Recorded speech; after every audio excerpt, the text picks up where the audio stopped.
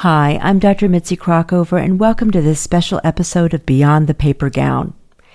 Recently, I had the opportunity to travel to Basel, Switzerland, and be a part of the Femtechnology Summit being held on the Roche campus there. Participants from all over the world came together to consider several key questions concerning women's health. But rather than listen to a number of panels with expert speakers, the attendees were asked to participate in workshops that explored various topics, such as AI and the gender data gap, women-centric cancer care, the business case for women's health, and more. I was asked to facilitate workshops on the role of the media in women's health and how women get their health information.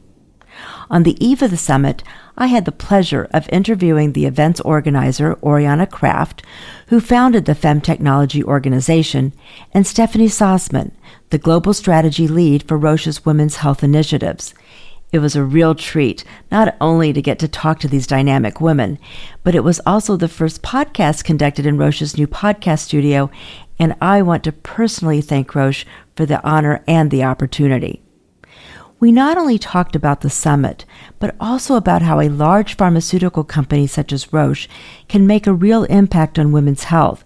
It's a wonderful peek into how such a large corporation can make a big difference in unexpected ways.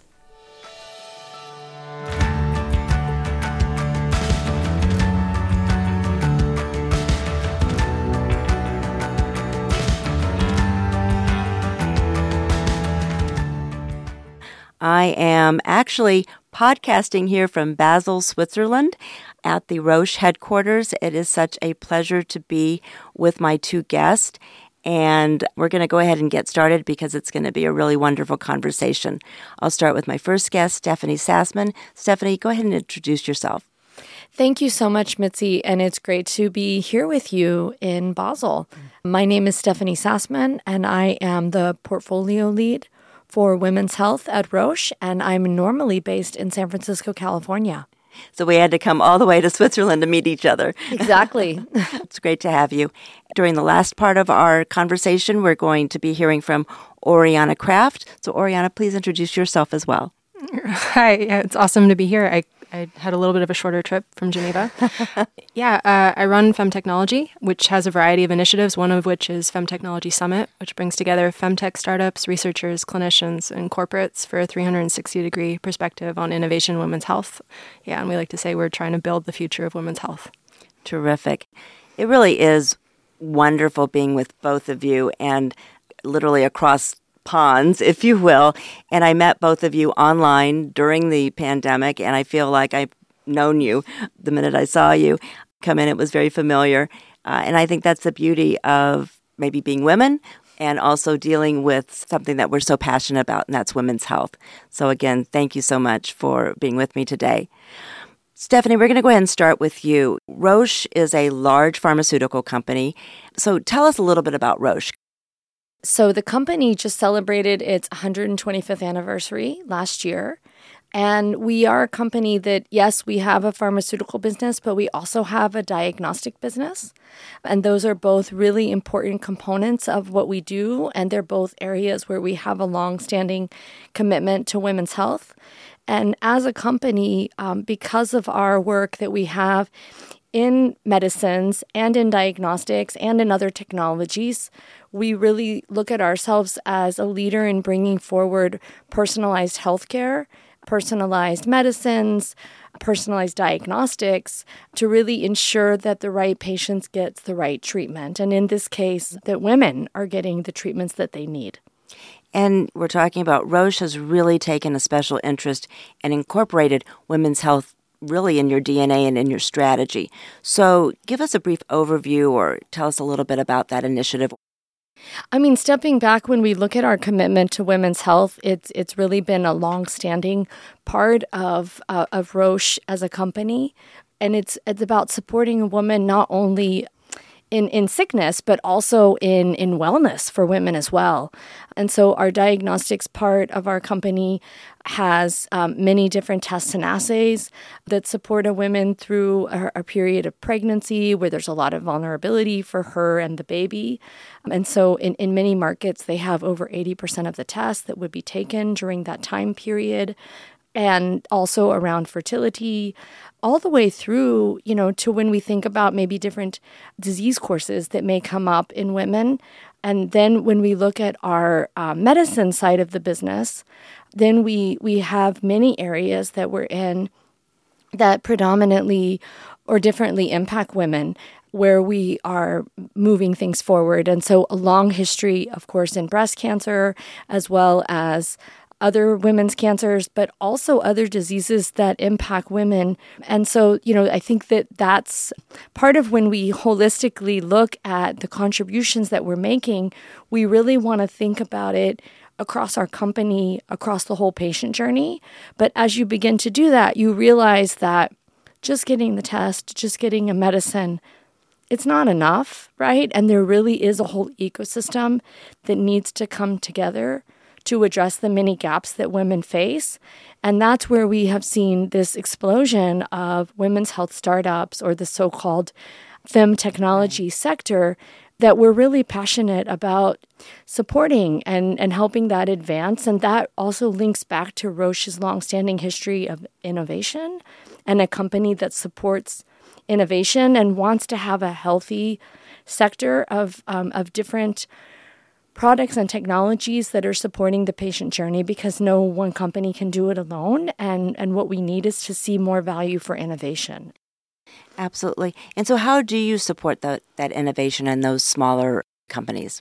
Yeah, so one way that we support that is through the work that we do with our innovation lab, and through partnerships with groups like Oriana's Femtechnology organization, as well as another group out of Switzerland called Tech for Eva, and other groups, that we have discussions with, where we're really working on holding forums like this Femtechnology Summit, holding discussions where there can be mentorship and conversations about how do you show innovation, how do you chart a path forward to partner with a bigger company, how do you chart a path forward to reimbursement. And so I think that's part of it.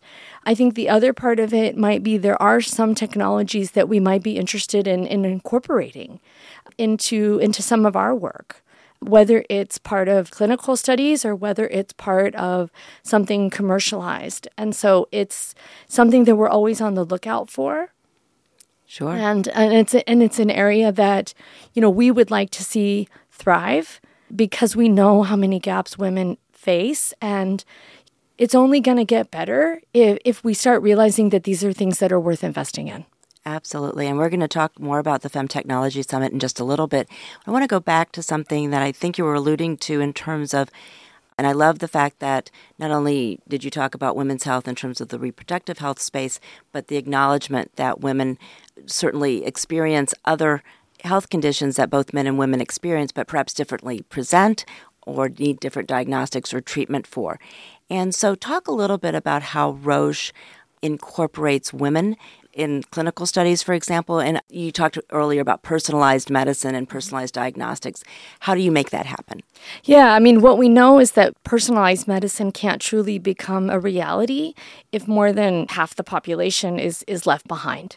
Of course, we are incorporating women into our studies, and we're looking at the epidemiology of our disease populations and looking at the women that are incorporated, just like we would also look at the other diversity and inclusion aspects of our studies when we look at race and ethnicity and those factors, because we need to look more holistically at our data and have that data available.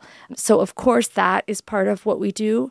And also, one of the things we are interested in learning more about are what might be barriers that are specific to women to being able to enroll into trials. And also, are some of those barriers intersectional? If we think about women, because women are not a monolith. Absolutely. Right? And so women, they come in all shapes and sizes. They can come in all different ethnicities and different races. When we look at the social determinants of health, when we think about the income status, when we think about the race, when we think about sexual orientation, we know that there are different barriers that women may face. And, we know that there are systemic inequalities. So there's a kind of challenge on the equity side just being a woman, But then there's the intersectional challenge of if you're a woman and you're Black. Of course. Or if you're a woman and you're LGBTQ. Also, if we think about pregnant women, right? Talk about a population where we have little to no data about any medicine. Yeah. Can you give us an example of how you're looking at how to increase women's inclusion in the not inclusion studies, but access to studies? I really resonate with what you're saying because I'm a board member of the Black Women's Health Imperative, and we talk about this all the time in terms of the dearth of Black women, really Black people, in a lot of clinical studies because it may not be easy to be in those studies. There's some mistrust of the system and so forth. Yeah, I think a lot of that comes from us listening. And so we have a lot of different patient groups and advocacy groups that we work with around the world. And we have a chance to listen to them and listen to the barriers that they face. And those barriers could come from any of the social determinants of health, but we also make sure that sex and gender are a part of that as well. For example, I had the chance to join a discussion recently with a group that we have in the U.S. for women with hemophilia and rare blood disorders. And I wasn't aware of how many challenges they faced with actually even just getting a diagnosis and getting to see a treatment center because it is viewed that it's a much more male-dominated disease and there's a view that women aren't as severely impacted and there could be more to unpack there in terms of, well, what is the diagnostic criteria and has that been, adequately set up? And so I think where it needs to start is by us listening. And there, fortunately, are a lot of women out there who are part of advocacy groups and who are willing to share about their experiences. Oftentimes, those experiences are really painful to learn about. And so we try to approach that with empathy and just with like a really listening ear, because that's the only way that we're going to learn.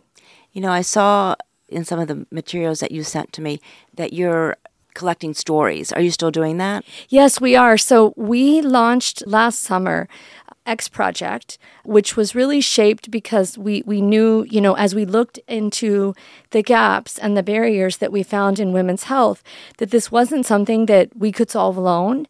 And we needed to have an umbrella where we could talk about this externally. And X Project was really a perfect name because it was inspired by the X chromosome, knowing that, 2/3 of genomic studies didn't even include the X chromosome. Yes. And so there's this missing X that there's a lot of catching up to do, essentially. And so what X Project is about was about listening. It's about understanding. And so we also shared as well some of these what we call not so fun facts about some of the gaps that women face in their health. Like, for instance, the fact that it can take an average of almost 10 years to get a diagnosis of endometriosis, which affects 1 in 10 women. And going to 7 doctors, right, in the meantime. Exactly. But then the next step after sharing these not so fun facts was really the listening part. And so we have this My Story for Change, and that's where we are still collecting stories, but we've already gotten over 600 from women around the world, really understanding the gaps that they're facing. But we also want to have partnerships and things like the projects that we have with Femtechnology Summit and others that I mentioned and other discussions that are still ongoing. And because we don't want to just talk about the problems or talk about the stories, but then use that to elevate that to truly drive systemic change. And one of the reasons I'm so excited about this Femtechnology Summit is the fact that it can truly bring together in one room that 360-degree view that Oriana mentioned, bringing together the founders, bringing together the researchers, bringing together the clinicians, bringing together the hospitals, bringing together the payers, bringing together the big pharma, the small companies. We have to work on solving this together. Absolutely. And if someone wants to share their story with you, how might they do that? They can go to the X Project website, and there's a page specifically where you can share the My Story for Change, and we can certainly provide that link. And we will put that in the podcast notes, Yes. So thank you for that. And again, before we turn over to Oriana and talk about the summit, which I'm very excited to do so, just a couple more questions. And one of them is that what we've seen, I think, is that this increase in interest in women's health and more studies being done and more focus being put on it is because more women are getting involved at life science stages, at the entrepreneur stage, and certainly in leadership. And again, I noted in some of the materials that you sent me is that leadership was something that you all identified as really important. You have a CEO that's a woman. How important is that, and how do you see that dynamic changing the face of women's health? I mean, I think having women in leadership is critical. And I think if we look at women being half the population, that we should be seeing women being half the leadership. And we also know that when, even if we start at the bench, start in research, we know that when we have female scientists, they're more likely to consider the women's perspective and to study in women's health. And so there needs to be strong women leaders across the way. And also, we need to see more women leaders in government. And that's an area where we've fallen behind as a world. And I do see that to be quite important and an area that needs to be focused on, because I think it's really clear, and the case has been made, that when a society, when an economy invests in women's health, that actually benefits the whole society and the whole population. You can look at maternal death rates in a country and you can track that directly to their GDP. And so I think that case has been long made, and we need to see more prioritization of it.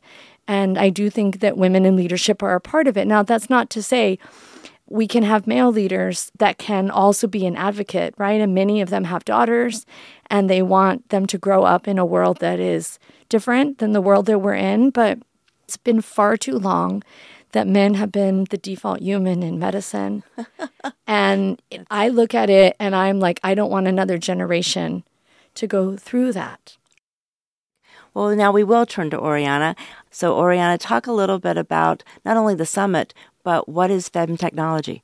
Yeah, so as I said a little bit before, we like to say we're trying to build the future of women's health, and we do that by a variety of initiatives. So one, which is not the summit, is a university series that we run where we go to sort of leading universities around the world. We did one at ETH, we did one at Imperial College.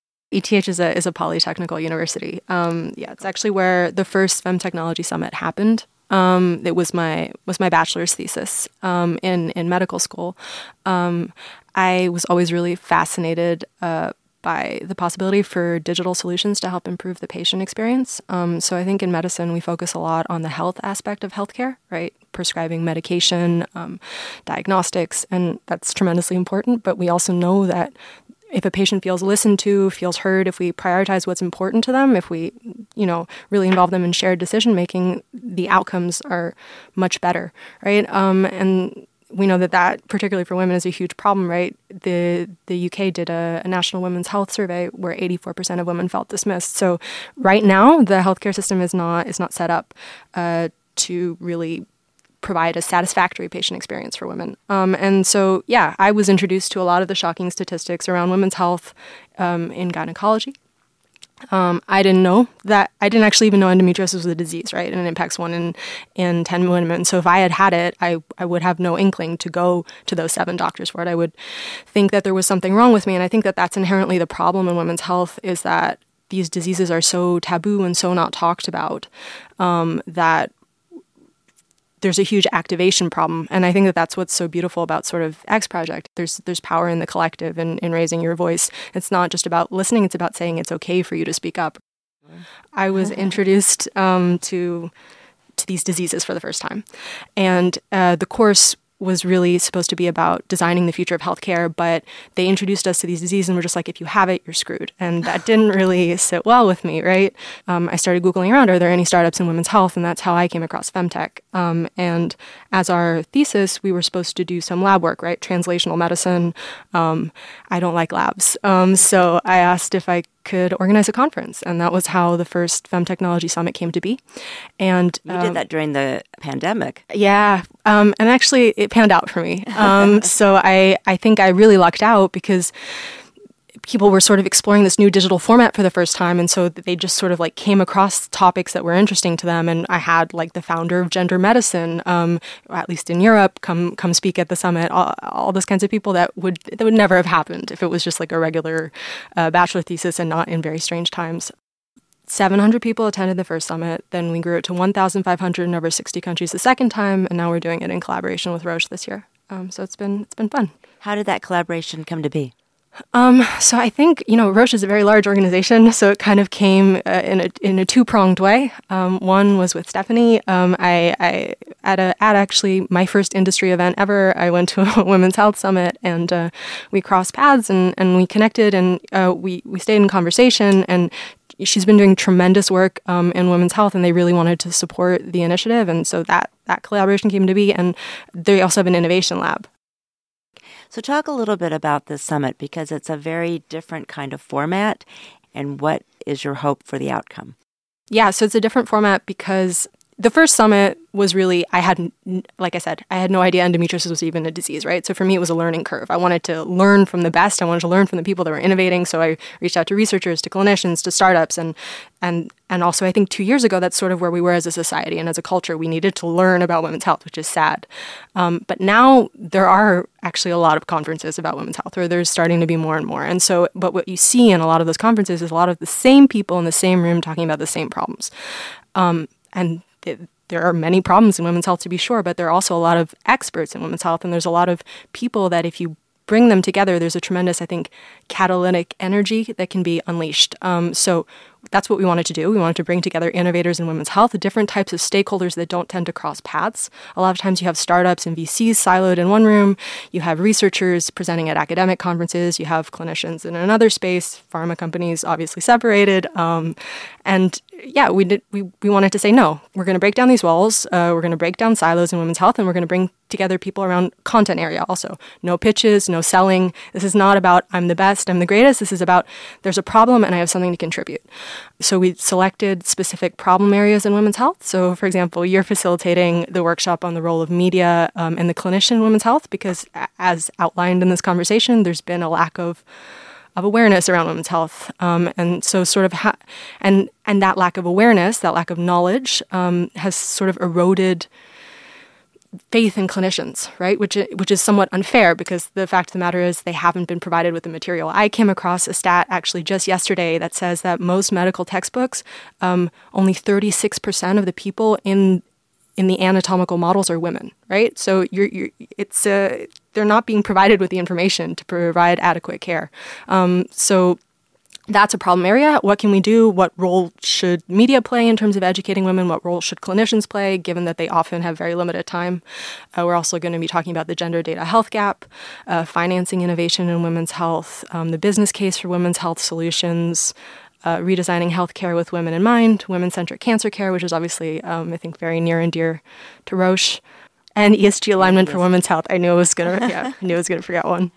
Oh, that's a very ambitious summit, but if anybody can pull it off, I think it can be done here. It's one day, so your job is not done after, or our job, I should say, is not done after we leave. So what is the plan? Yeah, obviously we realize you can't tackle all of that in one day. You also can't have all those people in one room for multiple days. That's also sort of the confluence of factors. So we're really seeing this as a launching pad. There is power in bringing people together in the same room. There's power in the connections that are formed. And so we see this as the start of a conversation. The working product is then going to be expanded upon. So not everybody could be present here, but there are experts and innovators whose opinion we want, and we want to help carry it forward. And each workshop, because it's dealing with such a different subject matter, the outcome is going to be slightly different, right? So, for example, in the women-centric cancer care workshop, we want to sort of reimagine what an ideal patient journey for a woman undergoing cancer treatment might look like. Is fertility routinely talked about? Is sexual pleasure routinely talked about, right? We see those statistics, and I think there was a study that showed that 89% of men undergoing brachytherapy when they had prostate cancer were asked about their sexual pleasure versus either 0 or 13% of women, but way too low. And so that's what that ideal output looks like. For the role of the clinician in media and women's health, we really want to sort of bring journalists more actively into the conversation and sort of ask about, how do you see your role as being? How can you more actively cover these topics? I know that there's going to be some takeaways and also some action items. So for all of these topics, we want the stakeholders that are necessary to drive it forward to get involved and to reach out. We're going to be proactively reaching out to them. So like for the business case for women's health solutions, we really want to talk to people in HR. We want to know, what will it take for you to actually buy into these solutions, to incorporate them? You are obviously struggling with multiple priorities, but women's health is in a state of crisis, and we're seeing that with the conversation around menopause. Women have had it. You're losing them in the workforce. So what do you need? What evidence do you want to provide? That's what we want to do. We want to help make it easier for people to incorporate and to integrate these solutions. For media as well, there's tremendous interest. We're seeing it, the explosion on social media, which can have problematic consequences because 72% of women never double check their social media information. But for media, what kind of information would be helpful for them to have? I just want to say, I think how sort of amazed I am of so many individuals with so many different backgrounds really coming forward to sort of move the needle in women's health. And I think that's what's really beautiful also about the summit, is that everybody has something that they can contribute, because everybody has a special skill set, has a different background, has a different life experience. And it's really sort of when we bring that all together that change happens. That's absolutely correct. Stephanie Sassman of Roche and Oriana Kraft of Femtechnology, thank you so much for being with me today. And also, I'm looking forward to spending the next day tomorrow at this very exciting conference. So thank you so much. Thank you so much, Mitzi. We really appreciate your support and your traveling over to Switzerland. Always a pleasure to be on a podcast with Oriana.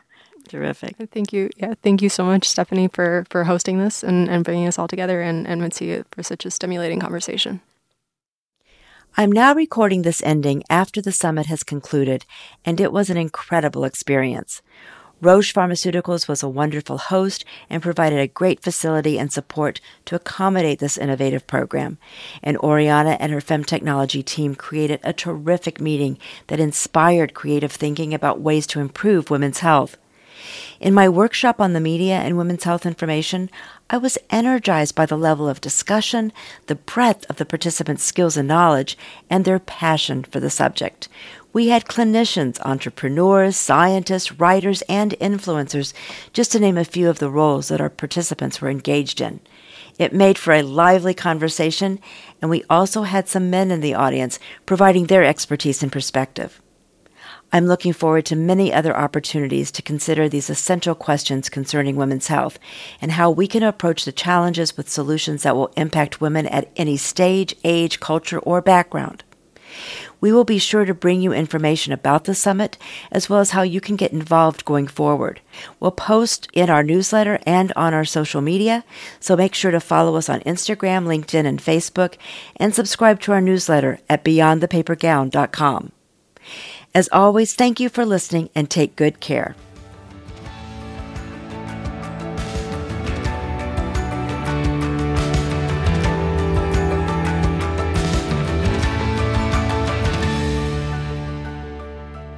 Our podcast was produced by Patrick Shambayati and me, and our associate producer is Kyla McMillian. A special thanks to Killian Stokeland, who provided us with on-site technical assistance in Switzerland.